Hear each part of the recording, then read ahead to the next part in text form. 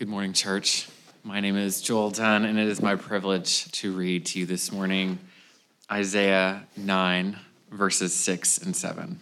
For to us a child is born, to us a son is given, and the government shall be upon his shoulders, and his name shall be called Wonderful Counselor, Mighty God, Everlasting Father, Prince of Peace.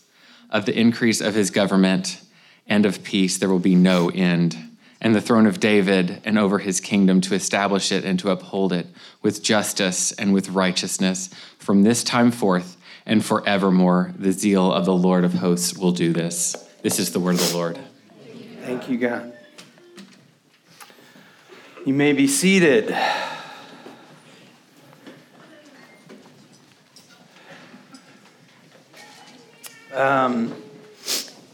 If you can't tell, that last song messed me up. Y'all did really good. Thank you, choir. Thank you, Caleb and Paul and Kendall, for getting all that together. Honestly, I just felt like I don't need to preach. We just sing that again and again and again. But good morning. If I don't know you, my name is Ryan. I'm the pastor of Preaching and Vision here at Redeemer. And like Brian said, we're excited for Advent. We're excited for this season. We're excited to roll out our prayer guides. I hope that you were able to grab one of those last week. And if you weren't, grab one this week. And we've got a lot. We printed some extras, so grab one to share with somebody. But really, we just can't wait to see the Lord reveal himself to our church this season as we continue to just come before him in prayer and with that posture. And so we're excited. We're hopeful that he'll reveal himself in new ways, but also in familiar ways. But I want to think for a second, because we talk a lot about Advent and we talk a lot about Christmas, and I don't want to take any language for granted. We kind of hold these two things at the same season in the same ways, and like the world kind of talks about the Christmas season and the holiday season, and we talk about Advent. And so I want to understand a little more clearly just the relationship between the two, because obviously, right, Christmas is one day on the calendar that celebrates the coming of Jesus, born as a baby, God himself born as a human baby. Like, I loved how Brian put it. The fullness of the glory of God descended into human form as a baby. Incredible. And Christmas celebrates that arrival. The season of Advent, which you won't find on a regular calendar, is part of the liturgical calendar. It's just the observance that the church kind of follows, and we have Easter and Holy Week and Pentecost and Advent and all of those other things. Advent is that season before Christmas, that 4 weeks before we celebrate the one day. And the word Advent literally means arrival. And so what Advent does is it puts us into the tension of waiting for the arrival of the Messiah. That for thousands of years, God's people waited for the arrival of the promised Messiah. And why would we enter into that tension? Does anybody like entering into tension and conflict and like emotional turmoil? Does anybody love waiting? We're going to talk a lot about waiting today.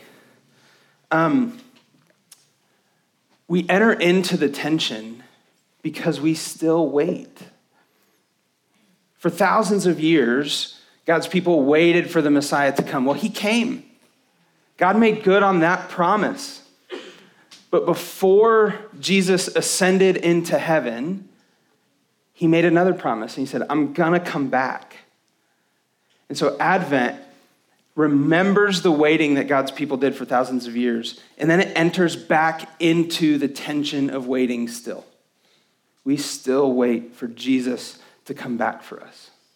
And so what you'll find in the sermon series, what you'll find in the prayer guide, and I bet any other Advent series or remembrance or celebration or book, what you're going to find is both a celebration and a tension of waiting. And it's that waiting. We'll talk more about this today, but for the 4 weeks of this sermon series, we're going to focus on what Joel read, Isaiah 9, 6 through 7. This passage that has helped God's people cling to the promise and wait for the promise to become true. Wait for the reality that God does not give up on his people or his promises. And so here's my main thought for you this morning. If you're taking notes, write it down. But I hope that this just sticks in your mind. Take courage while you wait. Our wonderful counselor will never give up on us. Take courage while you wait. Our wonderful counselor will never give up on us. And so there's 3 questions that this statement provokes I want to address today. The first one is, what does it mean? What does wonderful counselor mean? And then we're going to ask, how is wonderful counselor good news? What does this have to say about the gospel? And then we're going to ask, what impact does wonderful counselor have on my life? What does wonderful counselor mean? How is it good news? And how does it impact my life? But let's first talk about waiting. Y'all are excited for this one, aren't you? We love to wait. Because God promised to send his son the first time, his people waited, and then he came. Well, then Jesus promised that he would come back. And so because God was faithful in his first promise, we trust him with the second. Right? This is the whole tension of Advent. Because Jesus promised to return, what he promised in his return is that he would bring us back into the fullness of creation. And there's something that we say like, oh, as it was meant to be. We're going to go back to Genesis 1 and 2, but there's no going back. What Jesus promised when he returns is that he would make everything new. He didn't promise he would make it just like it was. He said he would make it brand new. And so what we're waiting for is this return of Jesus to bring us, his new creation, back into the new heavens and the new earth. This is the tension of waiting that we find ourselves in. And waiting is probably the most fun and exciting part of our faith, right? And you don't have to be a Christian to find that funny, please. But you don't have to be a Christian to really be familiar with the concept of waiting and the tension and the struggle of waiting. How many times can I say the word tension? Is anybody counting? It wasn't even in my notes. Good to know. So, waiting is like sandpaper to our souls. It's painful. It's annoying. Like, just go to Whataburger for lunch today. I'm sorry if anybody works at Whataburger. You're great, but it takes forever, right? But like sandpaper, waiting can shape and form who we are. It can actually teach us something. It can be good for us to wait. As painful as it can be, we can just take a second to pause and realize that waiting, the Christian life is a life lived at the desk in the school of waiting. And what I mean by that is that we learn an incredible amount while we wait. And what we learn is not first how to be better Christians. It's not even how to know the Bible more. It's not the eschatology, the theology of the end times that we understand more while we wait. While we wait, we learn more of Jesus. We learn more of who he is and who he's made us to be. We wait for our prayers to be answered in this school. We wait for our loved ones to know and trust Jesus in this school. We wait for our own growth and maturity, don't we? But ultimately, we wait for the new heavens and the new earth. We wait to be welcomed into it, to the fullness of life, in the fullness of the presence of God for the rest of forever. So we wait. And waiting is hard, in part because it makes us vulnerable. Waiting makes us vulnerable. And when we're vulnerable, we're prone to doubt. We're prone to ask questions, which is good. Doubt and questions come with this difficult sense of fear and vulnerability. But it's important for us to ask, God, how many times are we going to celebrate Advent? Do we ever just stop and wonder that in this season? How many times? How much longer will we have to celebrate and wait? Can we just get on with the celebration? Have you ever wondered if this promise will actually come to fruition? And even in the moments when we trust, when we believe that the promise will come, we still want to know, but when? Because waiting is hard. It's no wonder we sometimes ask and most of the time feel the question, has God given up on us? Has God given up on me? Well, just like Israel waiting for the Messiah to come the first time came to an end, their waiting came to an end. Our waiting for his return will come to an end. You can take courage while you wait. Our wonderful counselor will never give up on us. So let's look at wonderful counselor. What does that mean? What does wonderful counselor mean? This word wonderful means that God powerfully works miracles for the good of those who trust him, but he also enacts incredible justice for his enemies. If we could summarize the definition of wonderful into two words, it's miraculous power.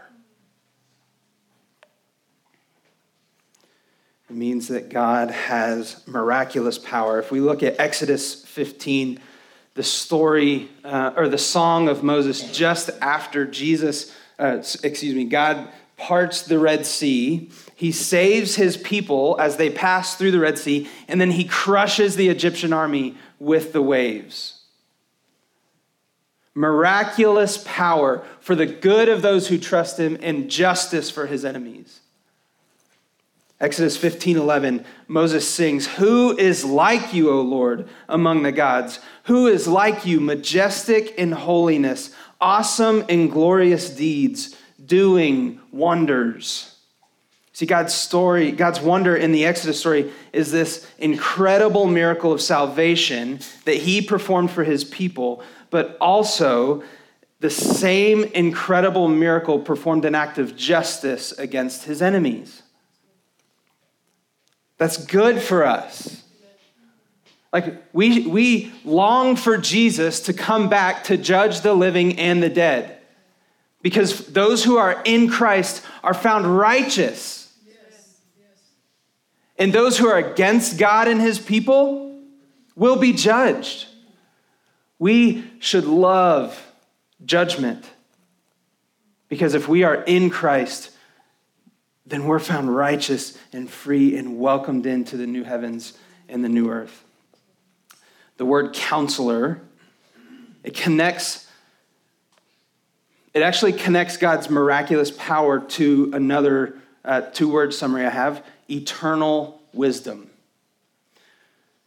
It is true that when John speaks of the Holy Spirit in the New Testament, and he talks about how Jesus says, "I will send you the helper and he'll guide you into all truth," we think of counselor as that word really in English. And that is true, but that's not all that's true.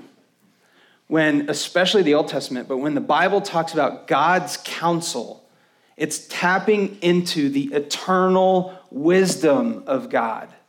It's this this ability not just to think thoughts and to make plans, but to enact them. And that those plans and thoughts have always existed. For God to be a wonderful counselor means that it's this combination of his mind, his thoughts, his plans, and his power and ability to carry out his will. So there's this connection here. We call God wonderful counselor. Jesus is promised to us as our wonderful counselor because what he's doing is performing an incredible miracle that's been planned for all time.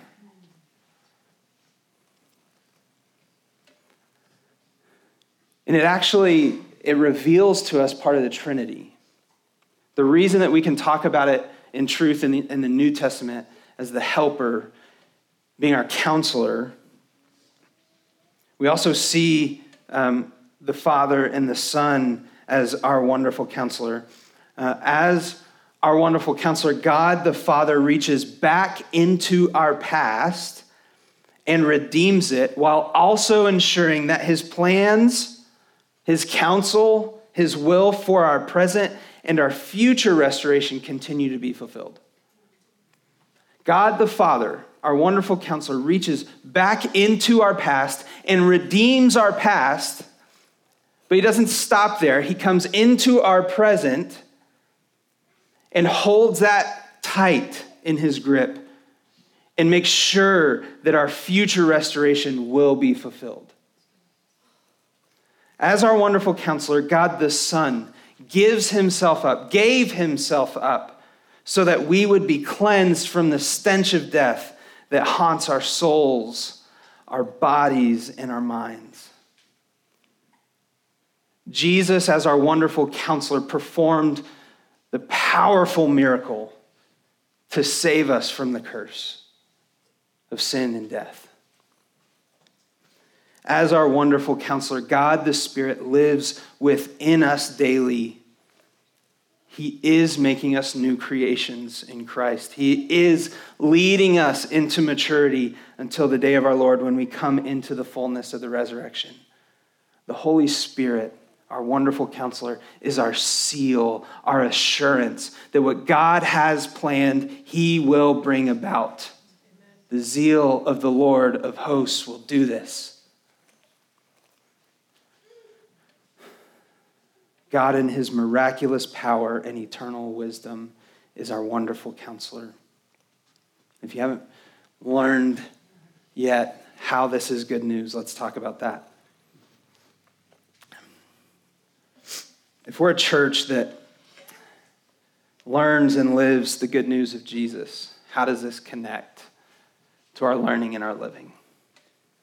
How does this increase my understanding of the gospel of Jesus, and not just a mind level, intellectual level understanding, but also a heart level, a belief. To believe something changes the way you live. To agree gives you better thoughts, but to believe changes how you live. So we don't just agree with Isaiah 9, 6 through 7. We believe it. And when we don't believe it, we pray for more faith, right? We've talked a lot about Mark 9, the helpless father. God, I believe, help my unbelief. So I'm actually going to pause for a second before we talk about how this is good news, because I want to pray that we would actually believe this to be good news. So let's pray for just a second. Holy Father, we stand before your word humbled that you have given us yourself. You have revealed yourself to us in Isaiah 9, 6 through 7. Would you break through our hard hearts, make them soft, open our ears and our mouths. Let us welcome you into our thoughts and into our faith that we struggle to believe. Would you help us to believe? Would you cause us to believe? Would you give us the gift of faith that your word is true? Amen. In Genesis 3:15, 2 pages after creation, God promises to recreate everything. Genesis 3:15, God knew that just before these verses, sin would enter into the world. And we like to pin it on Adam and Eve, but guys, if we were there, we'd do the same thing. Sin entered the world through our decision not to know God, not to trust God, but to be like him. Something that we weren't made to be.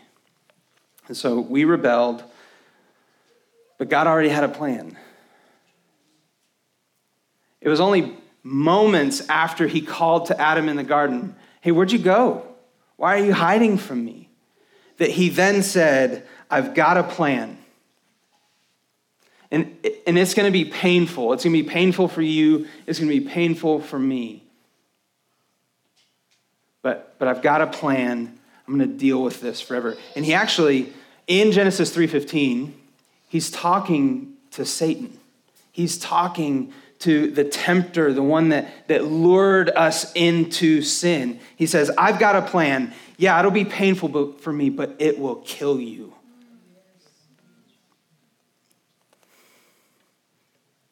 The promise of Jesus coming to be our wonderful counselor is a promise that he will never give up on us. From the beginning of creation to recreation, God foreknew and planned to send us Jesus as our Savior. From creation to recreation, our wonderful counselor will never give up on us.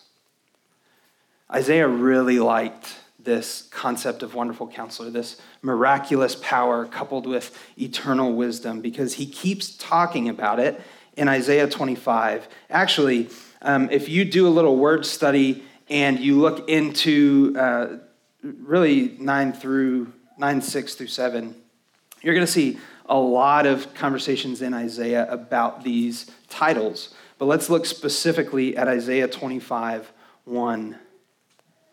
God's promised Messiah, Jesus, our wonderful counselor. O Lord, you are my God. I will exalt you. I will praise your name. For you have done wonderful things, plans formed of old, faithful and sure. Guys, I don't have more than 4 weeks, but if I did, we'd just preach this verse for 52 weeks. I could preach another sermon today, but I know you're probably already hungry. What Isaiah is saying is that God's wonderful, miraculous power necessarily comes with his eternal wisdom. He says, you have done great things. So that's a past tense part of the conversation. You have done great things. You have done wonderful things. These were plans formed of old. That's an old Hebrew way of saying they've always been around. But then he says, faithful and sure. You have done great things, faithful and sure. Here's what's happening. The things you've worked out in the past stretch into eternity in both directions for the good of the people who trust and believe. It stretches, God's miraculous power and eternal wisdom stretches far into the past and far into our future. This is good news because we have the assurance that God will be faithful to his promise.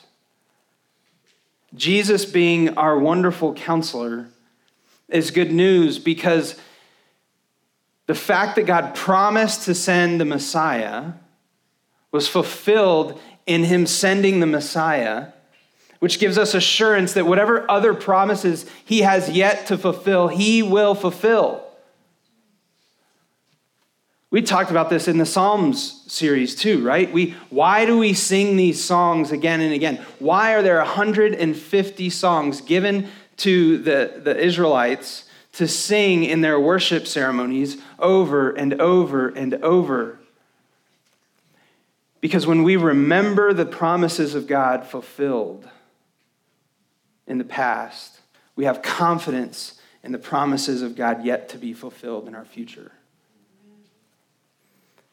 Our wonderful counselor will never give up on us. God promised that his Messiah would come to save Israel and all the world from sin, death, and Satan. And then he came. We are saved. Jesus is the fulfillment of the miraculous power and eternal wisdom, faithful and sure.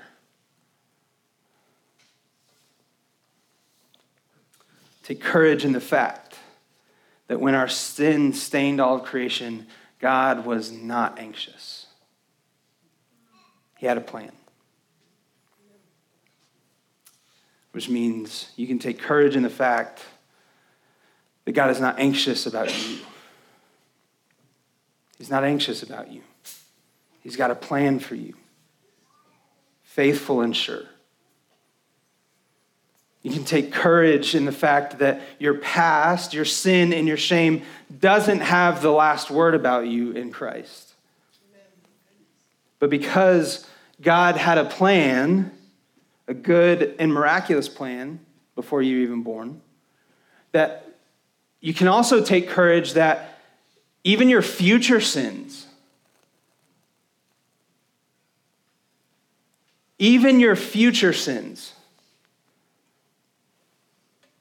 haven't turned him away. The shame you have yet to feel hasn't turned him away. The guilt you have yet to experience hasn't turned him away.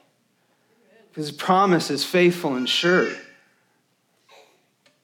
Take courage while you wait. Our wonderful counselor will never give up on us. Okay, these three questions. What is it? Why is it good news? And what impact does this have on my life? You guys are going to love this one. How does this work towards my growth in Christ? How does Jesus as my wonderful counselor spur me on into maturity? How can I pray through Jesus as my wonderful counselor? How can I live in light of the hope that I have in this gospel of the miraculous power and eternal wisdom being worked out for my good? Really, I believe, help my unbelief. What do I do now? One word answer to all these questions. Wait. I told you you're going to love it. I could just feel the satisfaction and relief in the room. Wait. Jesus being our wonderful counselor. If you're writing, pause for a second. Jesus being our wonderful counselor means that we are free to wait on him. We're free to wait because we don't have anything to do.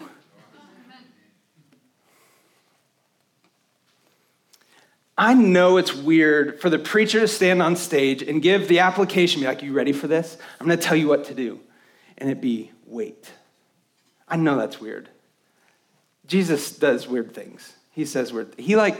He told a crowd of people, if you don't eat my flesh and drink my blood, and a lot of people left. So I get it if this room is mostly empty next week.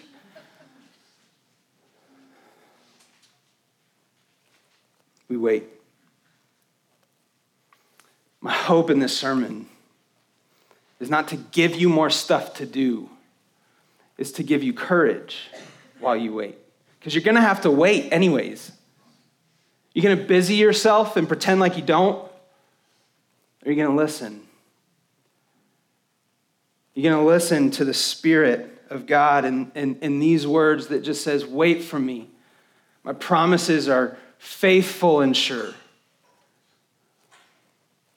Our wonderful counselor is way more in control than we give him credit for. God Almighty, in his sovereignty, his power, and his wisdom, he has you. You can wait. Practically, this means that we can just relax, right? We can trust him. We don't have to strive for our own goodness and righteousness and making sure we're doing all the right things and know all the right things. We can just trust him. We can meditate on and rest in God's miraculous power and eternal wisdom, rather than trying to be powerful and wise for our own good.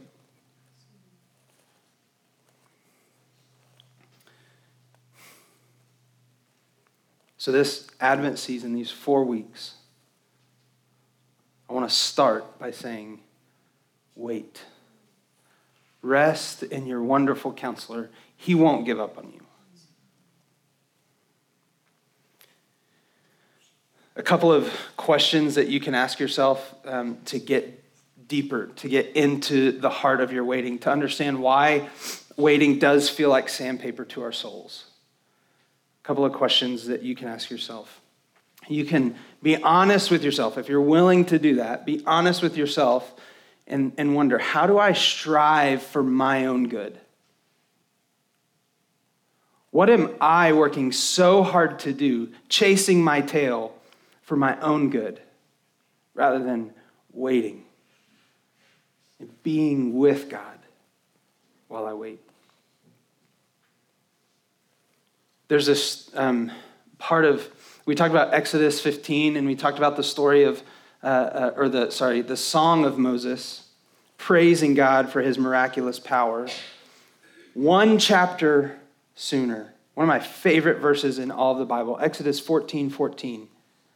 Right before God parts the sea and calls Israel to walk through it, Israel's standing on the bank of the Red Sea, terrified out of their minds. They turn around and they see the Egyptian army coming for them, death coming for them, slavery coming for them. And Moses says, the Lord will fight for you. You have only to be silent. There's your prayer for the week. God, how will you fight for me? How do I fight for myself? What are you already doing that I don't know about, that maybe I have a hard time trusting you to do? And then that third question, the second part of that verse, God, how are you just calling me to be silent? How are you calling me to still my soul and be silent and wait? Advent helps us to have courage while we wait for the healing of our minds and our bodies and our souls. It reminds us to trust in God's miraculous power and eternal wisdom to, yes, fully and finally bring us into the resurrection. Advent helps us take communion. Had to see that one coming. Band, choir, you can go ahead and make your way back up. It helps us to remember why we take the bread and the cup. And as you do that, as you make your way to these tables on the sides and one in the back, the bread, by the way, is always gluten-free. Praise be. But as you do that, I just want to encourage you to take the elements and just wait. Take them on your own time, but hold it and just wait and feel the tension of having the promise, but also waiting for the rest of it. And then as you take, rest in the assurance and peace that our wonderful counselor will never give up on us. Communion is a reminder of the hope we have in Jesus, that his body was broken, his blood was poured out for the salvation of all who trust in him. So if this is your confession, that Jesus is your wonderful counselor, we take and we eat. We do this until he comes back for us. Please join me at the table.